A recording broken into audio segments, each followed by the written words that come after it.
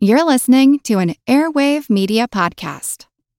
Hey, it's Ryan Reynolds, and I'm here with Keith, co-star of my upcoming film, If, only in theaters May 17th. Do you want to tell people the big news?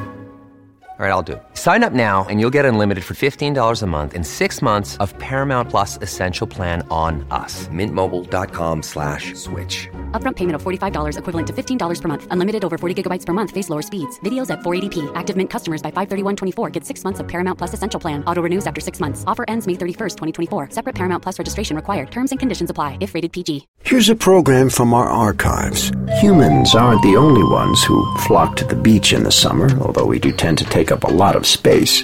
This summer, an endangered bird called the black skimmer will find one of its last remaining safe havens in the salt marshes off the coast of New Jersey.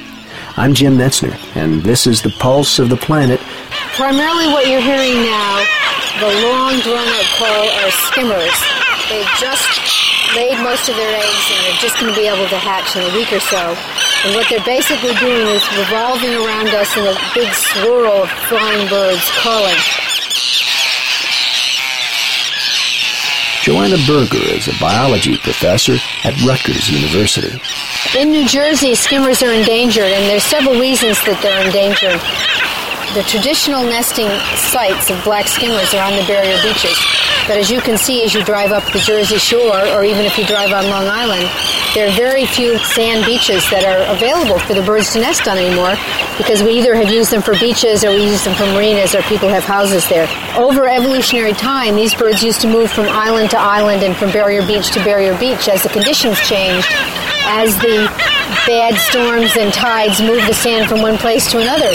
But now, if they can't nest on the habitat where they nested the year before, there's no place else to move because we've destroyed all the beaches.